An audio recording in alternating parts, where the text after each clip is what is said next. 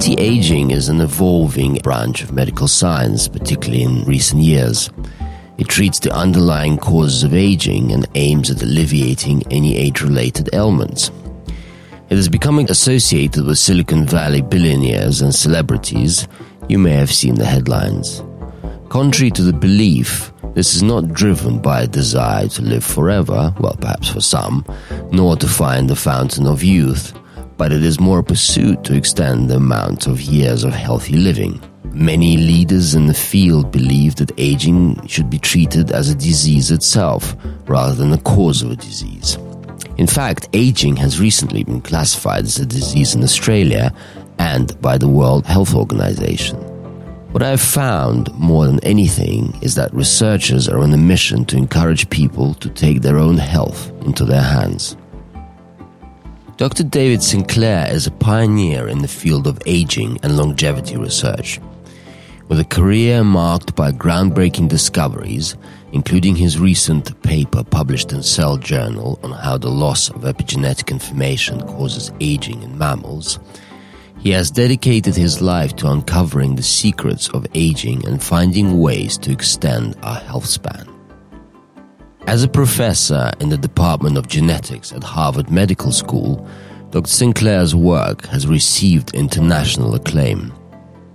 His scientific contributions have not only advanced our understanding of aging, but have also opened doors to a brave new world where aging is not a fixed destiny, but a malleable state of being. Typically, when I work with folks, I'm able to reverse their age pretty rapidly. I'm about 10 years younger than my actual chronological age. Professor Sinclair, much like a lot of this field, isn't without his critics. As a researcher, a lot of his papers are based on studies involving mice. The fellow longevity scientists have highlighted a lack of human evidence to back up his claims. Unfortunately, I do not have my own lab to conduct some of this research on my own. However, what I do have is some time with David Sinclair and a willing volunteer. Are you interested in living forever? Not forever, but my dad died at 71. This is David Walliams. And it was a genetic condition called hemochromatosis. He had too much iron in his blood. And so when he died, I was told, you should really go and check out whether you have this genetic condition. And I did have it. And it is treatable, which is weirdly, I just go every 3 to 6 months and they take some blood from me and that regulates the amount of iron in my blood. But it was struck me as very interesting because I thought if I didn't know that, there would be every chance I would die almost to the sort of day at the age when my dad died. And I have a 9-year-old son, so I'd rather, live longer if I can, see my son grow up into, a father and all that sort of thing and lovely to be a grandfather. So that really struck me. And I do think when you lose a parent, you do think a lot about aging and, when your own death might be. It's a selfish thought, but I think it's probably a natural one for most people who are put in that situation. So yes, I would like to. I mean, I don't want to live forever, but maybe I don't want to die at 71. Have you been interested in health beyond that? Yeah. I mean, and also, generally looking after yourself. I mean, I have a pretty healthy lifestyle in terms of, I don't smoke. I don't drink. I've actually never drunk a pint of beer because I don't like it. You've probably you've known me a long time. You've probably never really seen me drunk, have you? Maybe once. Maybe once. Well, he remembers it. I don't. But you can never know. I'm the kind of guy who goes to bed early. I'm the kind of guy who's not out all night and all that sort of thing. So I have a relatively healthy lifestyle, but I'm not obsessive about it because I feel like sometimes when you're obsessive about it, it can take the joy out of life. When you meet people who can't eat this, they can't eat that, they have to go to bed at 8 o'clock in the morning because I've got to get up at 4 a.m. and do yoga and stuff like that. I don't want that kind of lifestyle because that to me means there's kind of no fun to be had and no spontaneity. And, I envy people who can be that disciplined, but I don't really feel that's for me. What are your habits? Well, what do you do to keep healthy? Well, I exercise, but probably not as much as I should because most of the time I'm writing books and that's very sedentary. I eat too much. I'm overweight. I definitely have a sweet tooth, so I'm drawn to that. I don't get enough sleep. I tend to wake up in the middle of the night and find it hard to get back to bed. I mean, I'm of that age now. Are you of that age where you have to get up in the night to have a pee? Perhaps. And despite my best efforts, walking the dog, going exercising, I'm probably too sedentary. I don't have a job that involves a lot of physical effort. So I'm probably, walking towards a maybe not entirely bright future as an older person. Perfect subject, David, for our experiment, I think. What's your biggest indulgence? Sweets? Knowing you has brought me nothing but pain. No, my biggest indulgence, I'd say, is chocolate and sugar. I'm not Willy Wonka. I'm not devouring it in huge quantities every day, but, it's not unusual for me to have something like that. And sugars and everything, you have so many things, isn't it? Like bread and, fruit, obviously, even though that's healthier sugar, still if you eat a lot of fruit, that can be sugary. And that's what I'm drawn to, and I've always been drawn to. And so I find that very hard to sort of kick that sweet habit. Well, let's see if we can do that. David S., should we move on to... David number 1 and David number 2. Okay. That's which one's which, though? He's David number 1 because he's a very intelligent, special man. Okay, so David number 1. Would you please explain how Inside Tracker 2.0 works? Yes. So it turns out that we can map parameters in blood to your biological age. We will measure a variety of things in your body, including iron, but also hormones and blood sugar, inflammation. And I will map that to the changes over time for men of various ages. And for each of these parameters, we will say whether you are 20 or 70 years old or something in between, and then come up with one single number based on those weightings or those numbers that will give you your inner age 2.0, which will hopefully, when we're done here, be younger than you started. Typically, when I work with folks, I am able to reverse their age pretty rapidly. I'm about 10 years younger than my actual chronological age, which is 53. No. And it's really not that hard. You've had a lot of work done, though, no? This is all natural. You've had a lot of work done if anybody has. Well, you look great. But here's the thing. Can you actually predict from these things like how much longer someone's got left to live? Absolutely, we can do that. You can? If you want to know, I can... God, that's a big one, isn't it? But it can be changed, right? David number 1, it can be changed. Oh, for sure. You can influence it. But if you were to give me some, you give me these pointers and I don't do them, you could be sure, unless you had me killed, you could be sure what age I might be when I die. I mean, that's a weird thought, isn't it? So I'd be fascinated to know about that. I'd be fascinated to know how I can not be walking towards a difficult older age. And obviously I'd like to look a bit younger, but naturally, not cheap like some people. I'm very natural. Yeah, and these changes are not extreme. I'm not going to ask you to run a marathon or to never eat sugar, but I will ask you to modify your lifestyle in ways that will reverse your age, and we will see the results of that. And I'm very confident that we'll be able to get you many years of extra life. What is the biggest thing you're going to ask me to do? Well, you got a number of bad habits, David, I'm afraid. We're going to work on sleep. We're going to look at how much you eat. Your sugar definitely can be reduced. That's one of the main things you'd want to do. We'll see if we can get you to lose a few pounds. But the main thing, if there's one thing I could suggest, it would be to eat less often. How many meals a day do you eat? And what size are they? I do have 3 meals a day. I get quite irritated if I haven't had my lunch by about 1:30. Like I really need to eat my lunch at 1:00. Otherwise, I get a bit... You get irritated quite often, don't you? Yes, I do get irritated quite often by certain people. I'm mentioning their names. No, and so... But it is an interesting point that people do... I hear that quite a lot. I get it's called hangry. people get hangry quite a lot, and presumably that's just a habit. Oh, yes. It's very common, especially with today's modern lifestyle where we're sitting around and we eat 3 meals a day, and we can, David, I'd be interested in talking to you about measuring your blood sugar levels continuously for a couple of weeks to see what you're doing to your body. What typically happens in the Western world with 3 meals is you get a big spike in sugar in your blood that goes really high, and it'll drop down mid-morning after breakfast, and it'll continue to go down. Now you're in a deficit of sugar, and your brain is screaming, get me some more food. And then you get hangry, you get brain fog, and then you have a lunch, and then you go on this roller coaster ride throughout the whole day of being overfed, then hungry, overfed, then hungry. Whereas what I'm going to get you to do is to have a much more steady glucose levels. You won't feel hungry, and you'll be able to concentrate the whole day. Well, that would be good, especially because I have the added, well, I wouldn't exactly call it pressure, but the situation I'm in is I'm at home, generally writing books.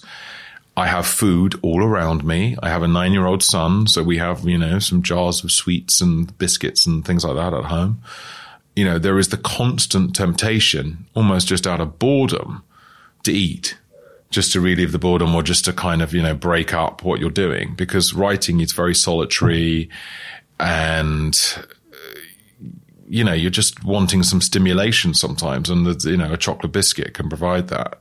And you give yourself little rewards. I think when I finish this chapter, I'll just, have a cup of tea and a biscuit or something like that. But, and meanwhile, I'm just sitting down for most of the day, just staring at a computer screen. So if I just carry on like this for another 10 years, I'm probably going to age 20 years in 10 years. It's a good time for us to do this. This is a good, he's making an intervention, It's like sending Donatella Versace to a rehab center. This is what you're basically doing for me. Exactly. So what are you going to do to me? We're going to go through your habits, your lifestyle, the food that you eat, and I'm going to suggest that we switch things out, and the kind of things that you drink and eat are going to be optimized for longevity. You may end up eating more plant-based food than usual. You may substitute sugar for things that are sweet but will not raise your blood sugar, and we'll get you to move. We're going to tweak things. Nothing too drastic, nothing too quick, because you'll fail if I'm too harsh on you, and make it pretty easy on you. And you'll wonder why I didn't do this 20 years ago. Or what about you? Are you going to examine me? If you'd like me to.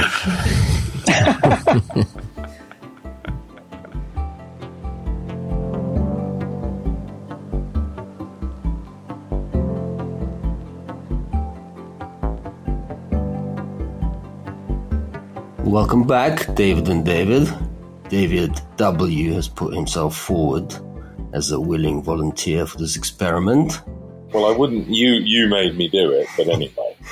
Not too much force was used.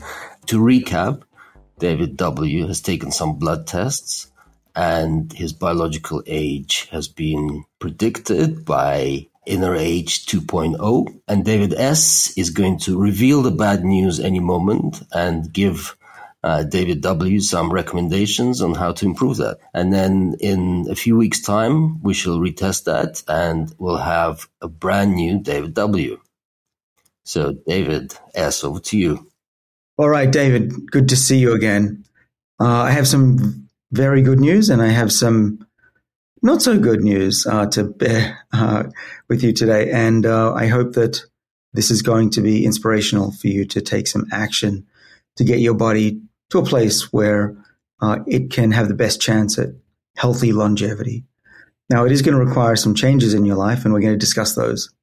But first of all, let me get to the bad news. The bad news is that you're biologically older than your actual age. Your current age is, correct me if I'm wrong, around 51 and a half.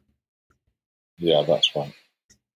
All right. Your biological age, sir, is 54.8. So you're running the clock a little fast the way you're living. But never fear, this is all correctable. Just to tell you, David, how we developed this age number. that came out with your age, a little older than you actually are. We take readings of your blood. We take measurements of your inflammation, your blood cell composition, your sex hormones. Your blood sugar levels are very indicative. They go up steadily with aging. Lastly, we look at the function of organs such as the liver, the kidneys, and your cardiovascular system. All right, so the readings that were older than they should be, you have very high levels of iron. Yeah, that is a genetic predisposition of having hemochromatosis. Other high readings off the scale were triglycerides, little fatty globules from food that you can eat. And you've got reasonably high bad cholesterol and low good cholesterol, HDL. Your sex hormones, testosterone is at the floor. Well, explains a lot. And Yevgeny finds it hilarious. Well, it just explains everything. So what does your sex hormone actually do? What does it do for you? What happens if you have low testosterone is the following, and you can tick these off if you agree.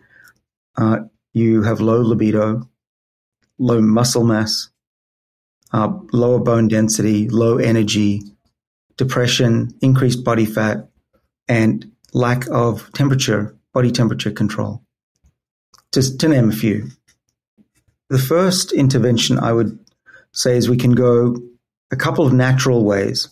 What I want to see is if in the next few weeks you can raise testosterone levels by doing some heavy weightlifting. If you strain your calves and your back by doing back lifts, leg lifts, if your back can handle it, work those muscles will send a signal to your testes and get them to produce more testosterone. The second is that we're going to use Mother Nature, a little easier way. I'm going to send you a supplement that is well recognized and proven to raise testosterone levels that comes from a plant from Southeast Asia called Tongkat Ali. And you'll take that, and together we're going to see your testosterone levels rise. So the other thing that I want to mention lastly is that your liver enzymes are elevated. They're called AST and ALT. These are enzymes that are released into your bloodstream when your liver cells die. Being overweight will raise your AST and ALT levels.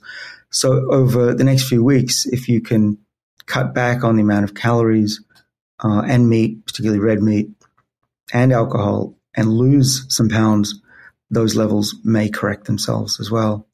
It's doable. Should we go through the recommendations? Move on to what you would recommend for David W. to reduce his age by 10 years, by a decade. All right. And how many weeks do we have to do that? How many weeks would you recommend in order for it not to be too long, but to get some results? At least 2 months. Yeah, 2 months is probably sensible because then we can see where it's all heading. Great. Well, let's start with the diet.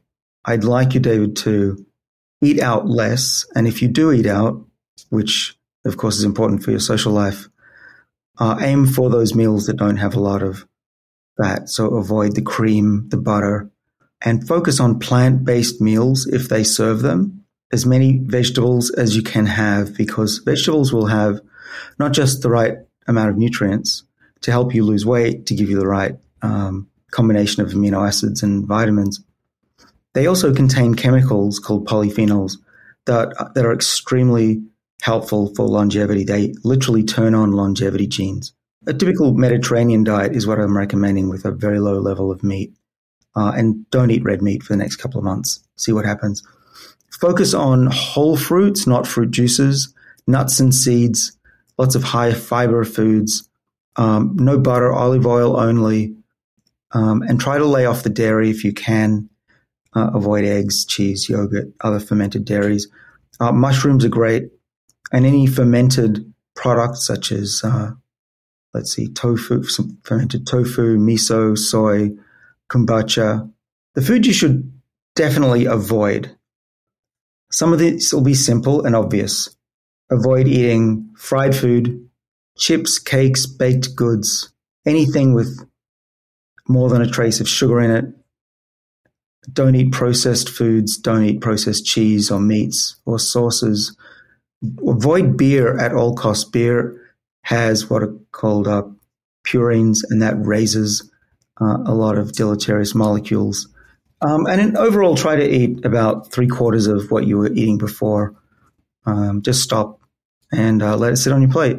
If you get hungry during the day, drink a cup of tea, big bottle of water, and that hunger should go away. And you just try to power through the day, eating small amounts, if any, until dinner.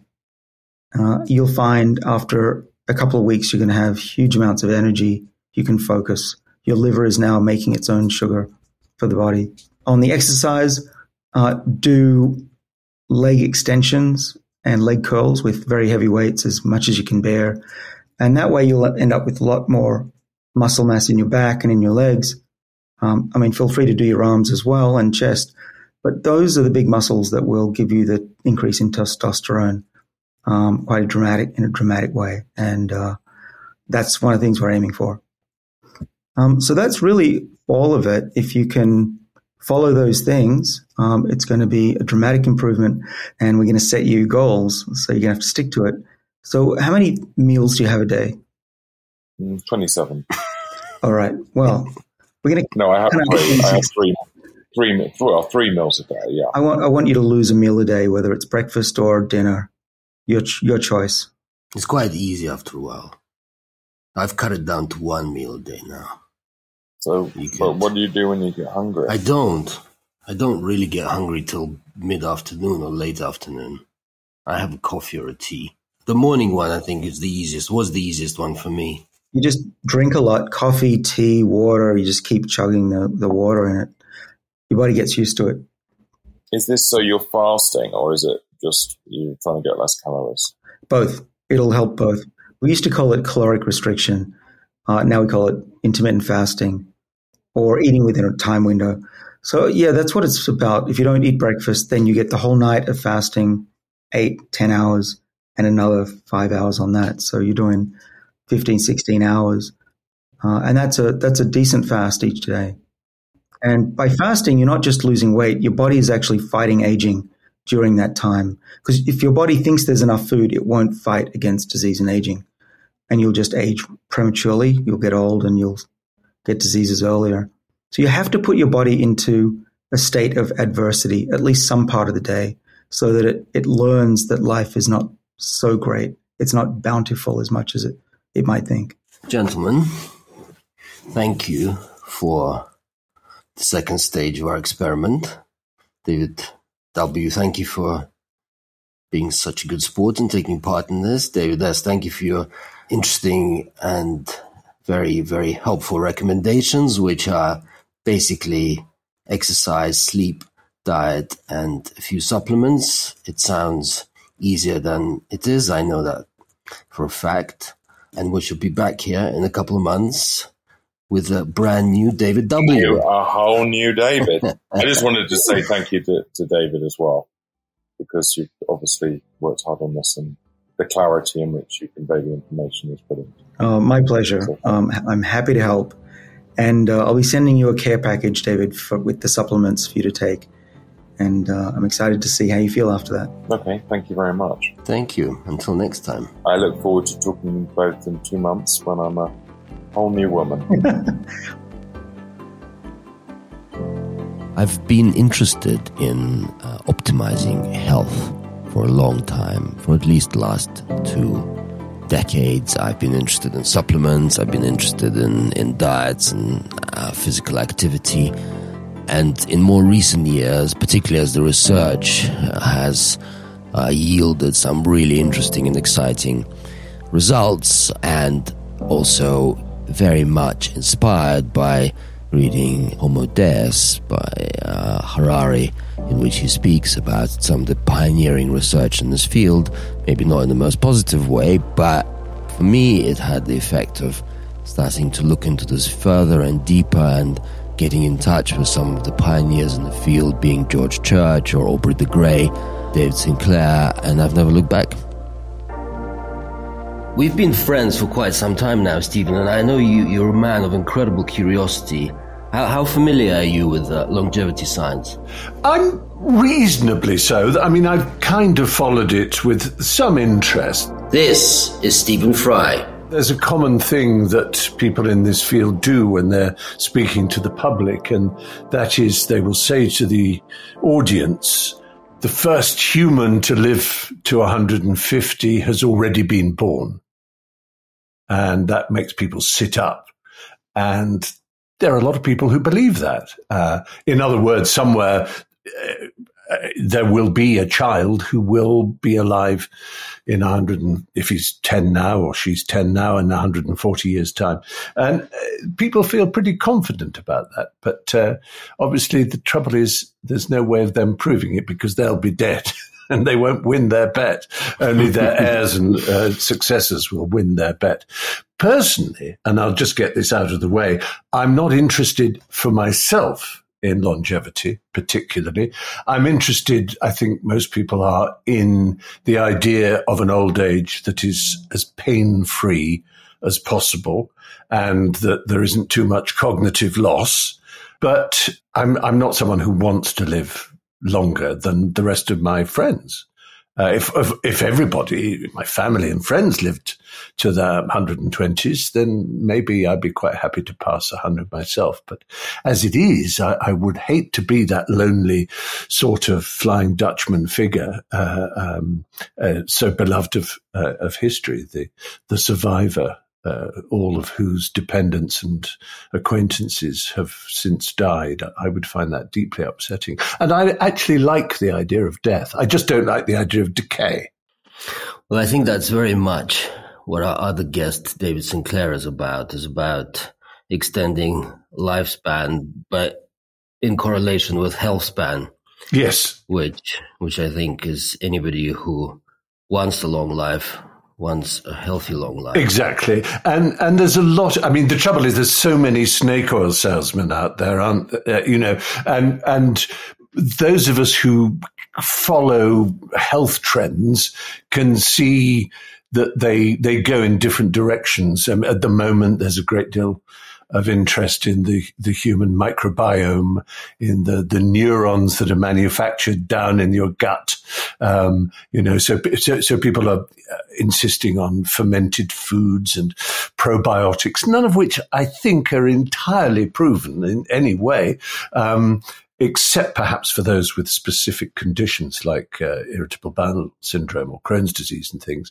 But nonetheless, I know lots of people, particularly in California, where I am at the moment, which is always what you might call a leader in this kind of thing, who drink nothing but kombucha and eat lots of, sauerkraut because they've read somewhere that that's somehow going to help them live longer and cleaner, that strange word. Clean eating. And I'm very dubious. I'm very skeptical, but in a positive way skeptical, I think, about any of these things, because so many of them are about having something to sell. Do you have an active interest in your health? And all these new, you could call them fads, you could call them innovations in the field that we're talking about. Do you find reading about them interesting, and do you find navigating them easy, difficult, or of no interest? No, I'm really interested, and I'm interested in lots of different ways. I'm interested in human gullibility when things come along that I think are unproven and are immediately kind of commercialized and appear as adverts online. As you know, anytime you search for something online, your search is registered and an advertisement will come up. So if you look at anything health related, it's staggering how quickly your web spaces get filled up with advertisements for all kinds of things, some of which are shockingly unlikely. But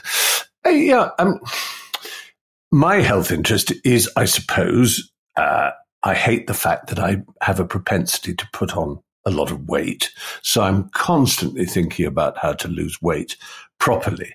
I'm aware that crash diets are bad. I'm aware that things like diet foods are bad, and nothing could be more deleterious to good health than things like the, diet sodas, diet fizzy drinks and so on. And there's things like fasting, which I know are very popular these days. And there seems to be a lot of work done on the benefits of fasting. And I do that. I fast. I don't eat between 9 in the evening and lunchtime the following day, 1 o'clock the following day, which is sort of 16 hours of not eating.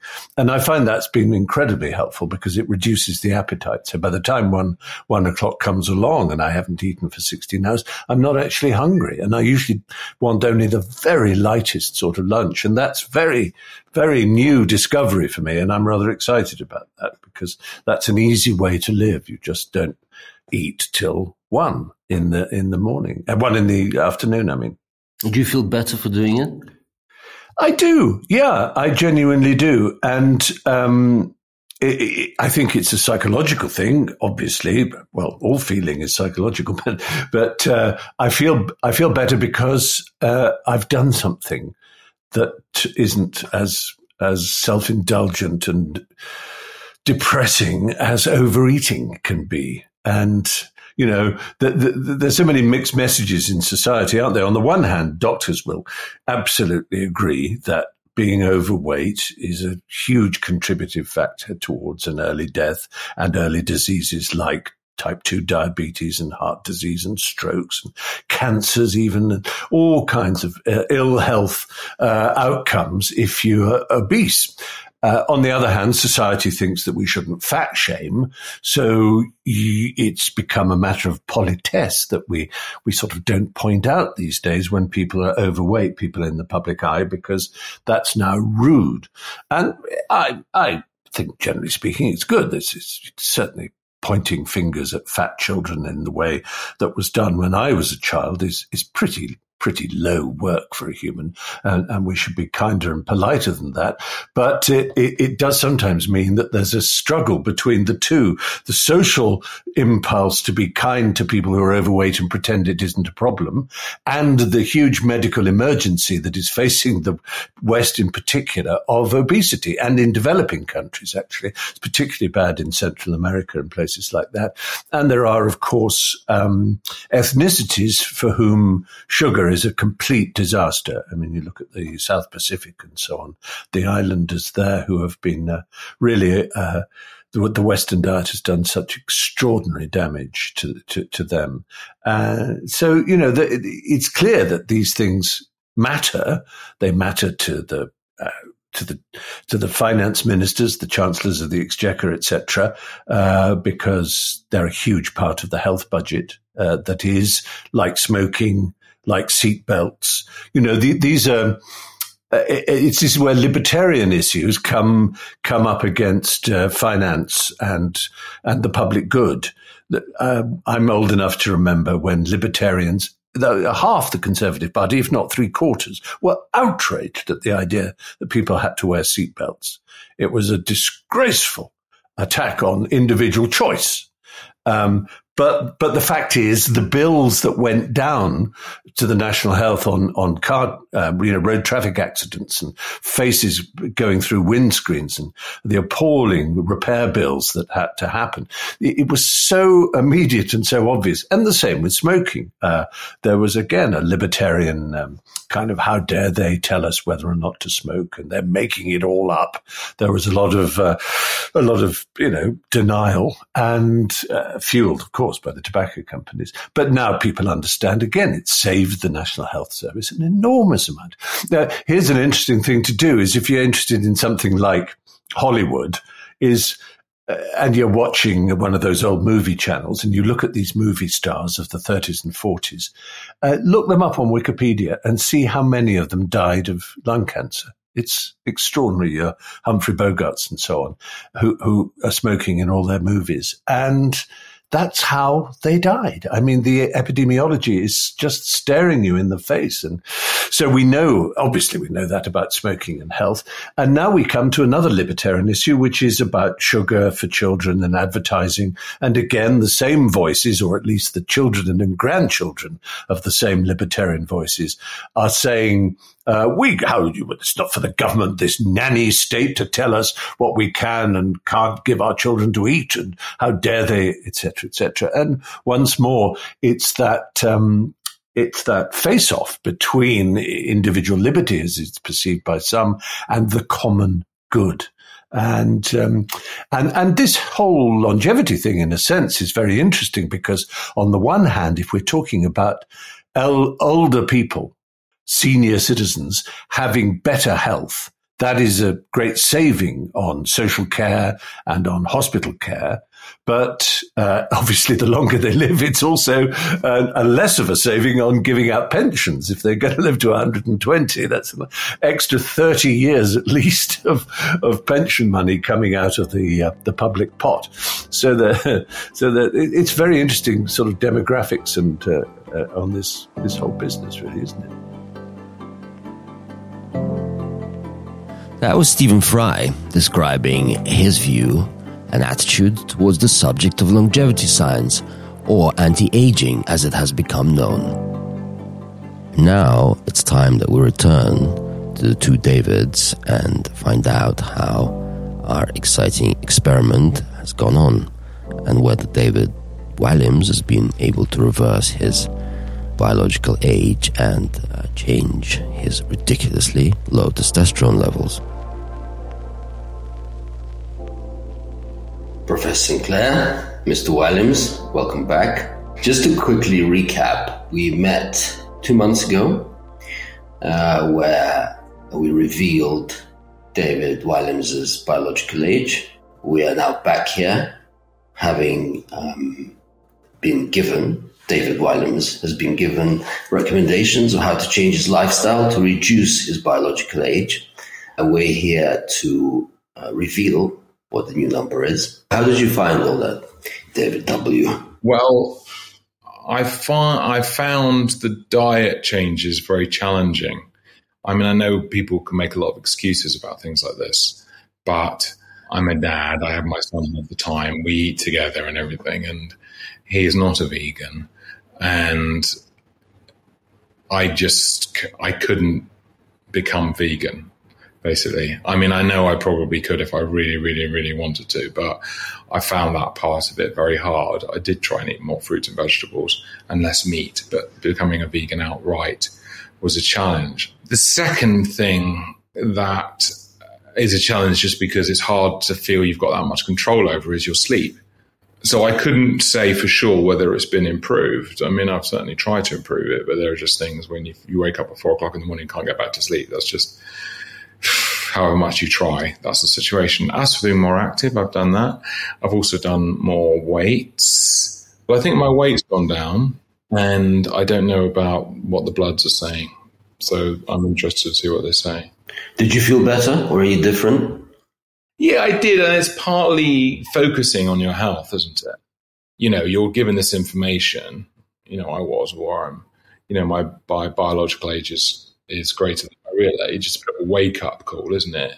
So, you know, do I want to be around to see, you know, some grandchildren? Yeah, I do. Like, I'm going to have to live for, like, I don't know, 20 years or so to see that. The thing is balancing between enjoying your life and longevity, isn't it? Because, I mean, if you have 40 miserable years of, you know, denying yourself any of the things that you love in life, because, I don't know, food, lifestyle, whatever, to, you know, a shorter amount of time where you can kind of get to enjoy something. I mean, from a distance, it seems like you'd want to choose, you know, a happy life over a sort of life of denial and I'm sort of denying yourself things. Well, one thing you might have noticed, David, is when you convince yourself that a healthier lifestyle is more enjoyable, and you can, I've certainly done it, then you feel better as well. And I think a lot of us, and I'm guilty of this all the way through to my early 50s, was, hey, I love alcohol so much, I'm going to drink it, and convince myself that was part of me, my lifestyle. But I generally didn't have a great memory, didn't feel great. Yeah, my mood gets better when I've lost a bit of weight. I mean, I'd say I'm still overweight. It's not like I'm thin, but psychologically you feel better about your body, don't you? You move better. You know, it gives you a good feeling.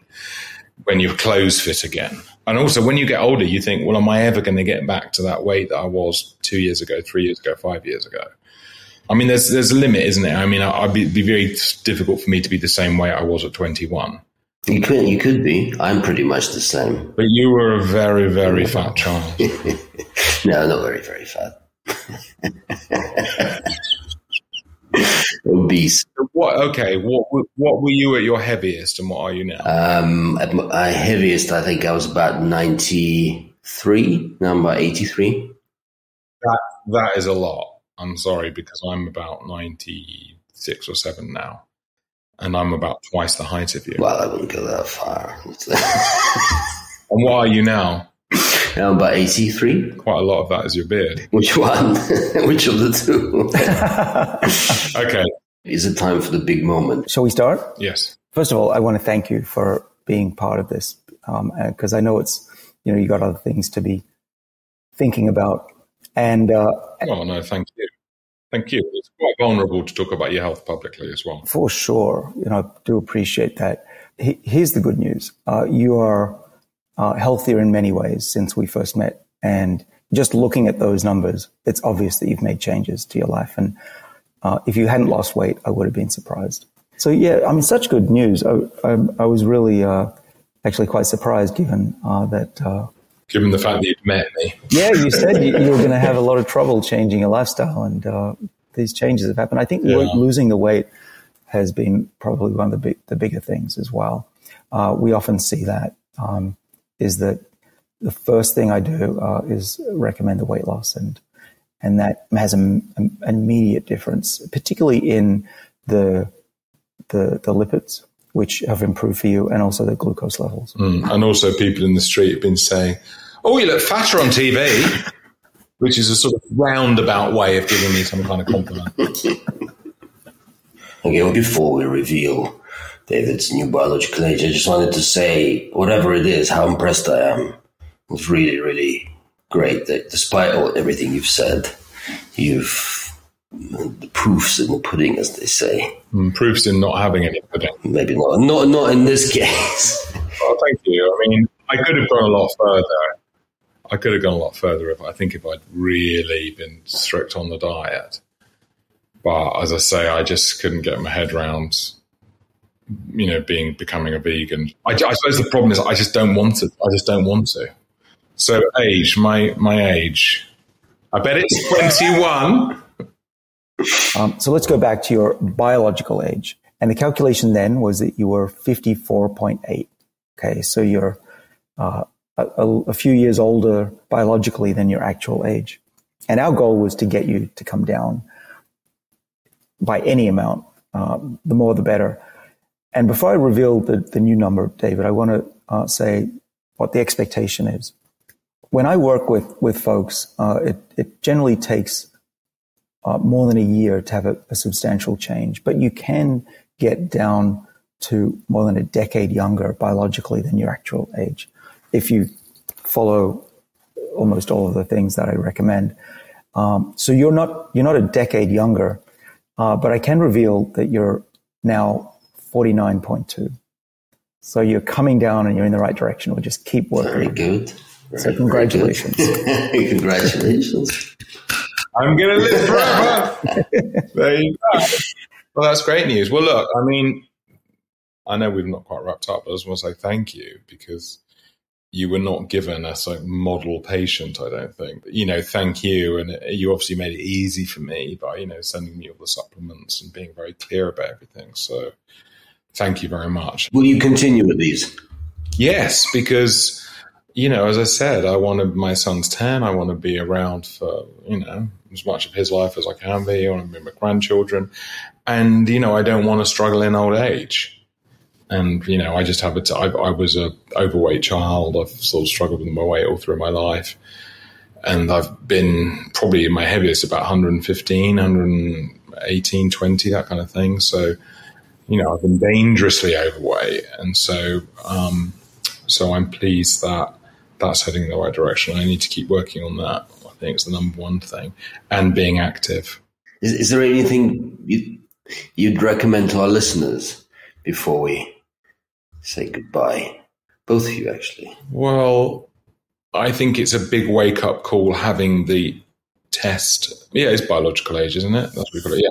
I think that is a big wake-up call because we're all in denial about our lifestyle and, you know, the things that we do that we know aren't healthy, and the amount we drink, the amount we eat, the little we exercise, all those kind of things. So I think just knowing that number is a wake-up call. And I was quite, not exactly upset, but I was unsettled that it was higher than my real age.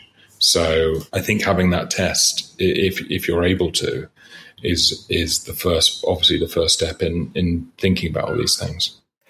Yeah, you're exactly right. And so we've created a dashboard for your body. And what we like to say is you wouldn't drive a car without a dashboard. And often we go through life just hoping that there's enough oil and gas, petrol in the car. And when you realize there isn't, then, you know, you take action.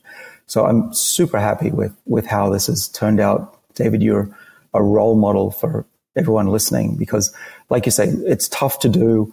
You had an injury. You don't want to change how much you love food as well, as much as I have. But still, you can have a big impact in your eventual longevity. You're on a track to living up to 10 years longer, maybe more, depending on how long we work together. And that's a big deal, right? How much money would you give to spend a couple more weeks with your parents or with your kids? That's, you know, it's a big deal we're talking about here. And we often forget how important it is to maintain our health for as long as we can, because when we lose it, it's only then we realize how much we really want to have the health in our lives and stick around for longer. I want to see Evgeny grow up. That will never happen. Yeah, I don't have a pill for that one. I hope you've enjoyed this episode of Brave New World. Next week, I will be joined by David Nutt and Robin Carhart Harris, as well as the journalist Laura Parker and the legendary Amanda Fielding, to explore the science of psychedelics and their potential in treating mental health disorders. This has been Brave New World. Goodbye for now.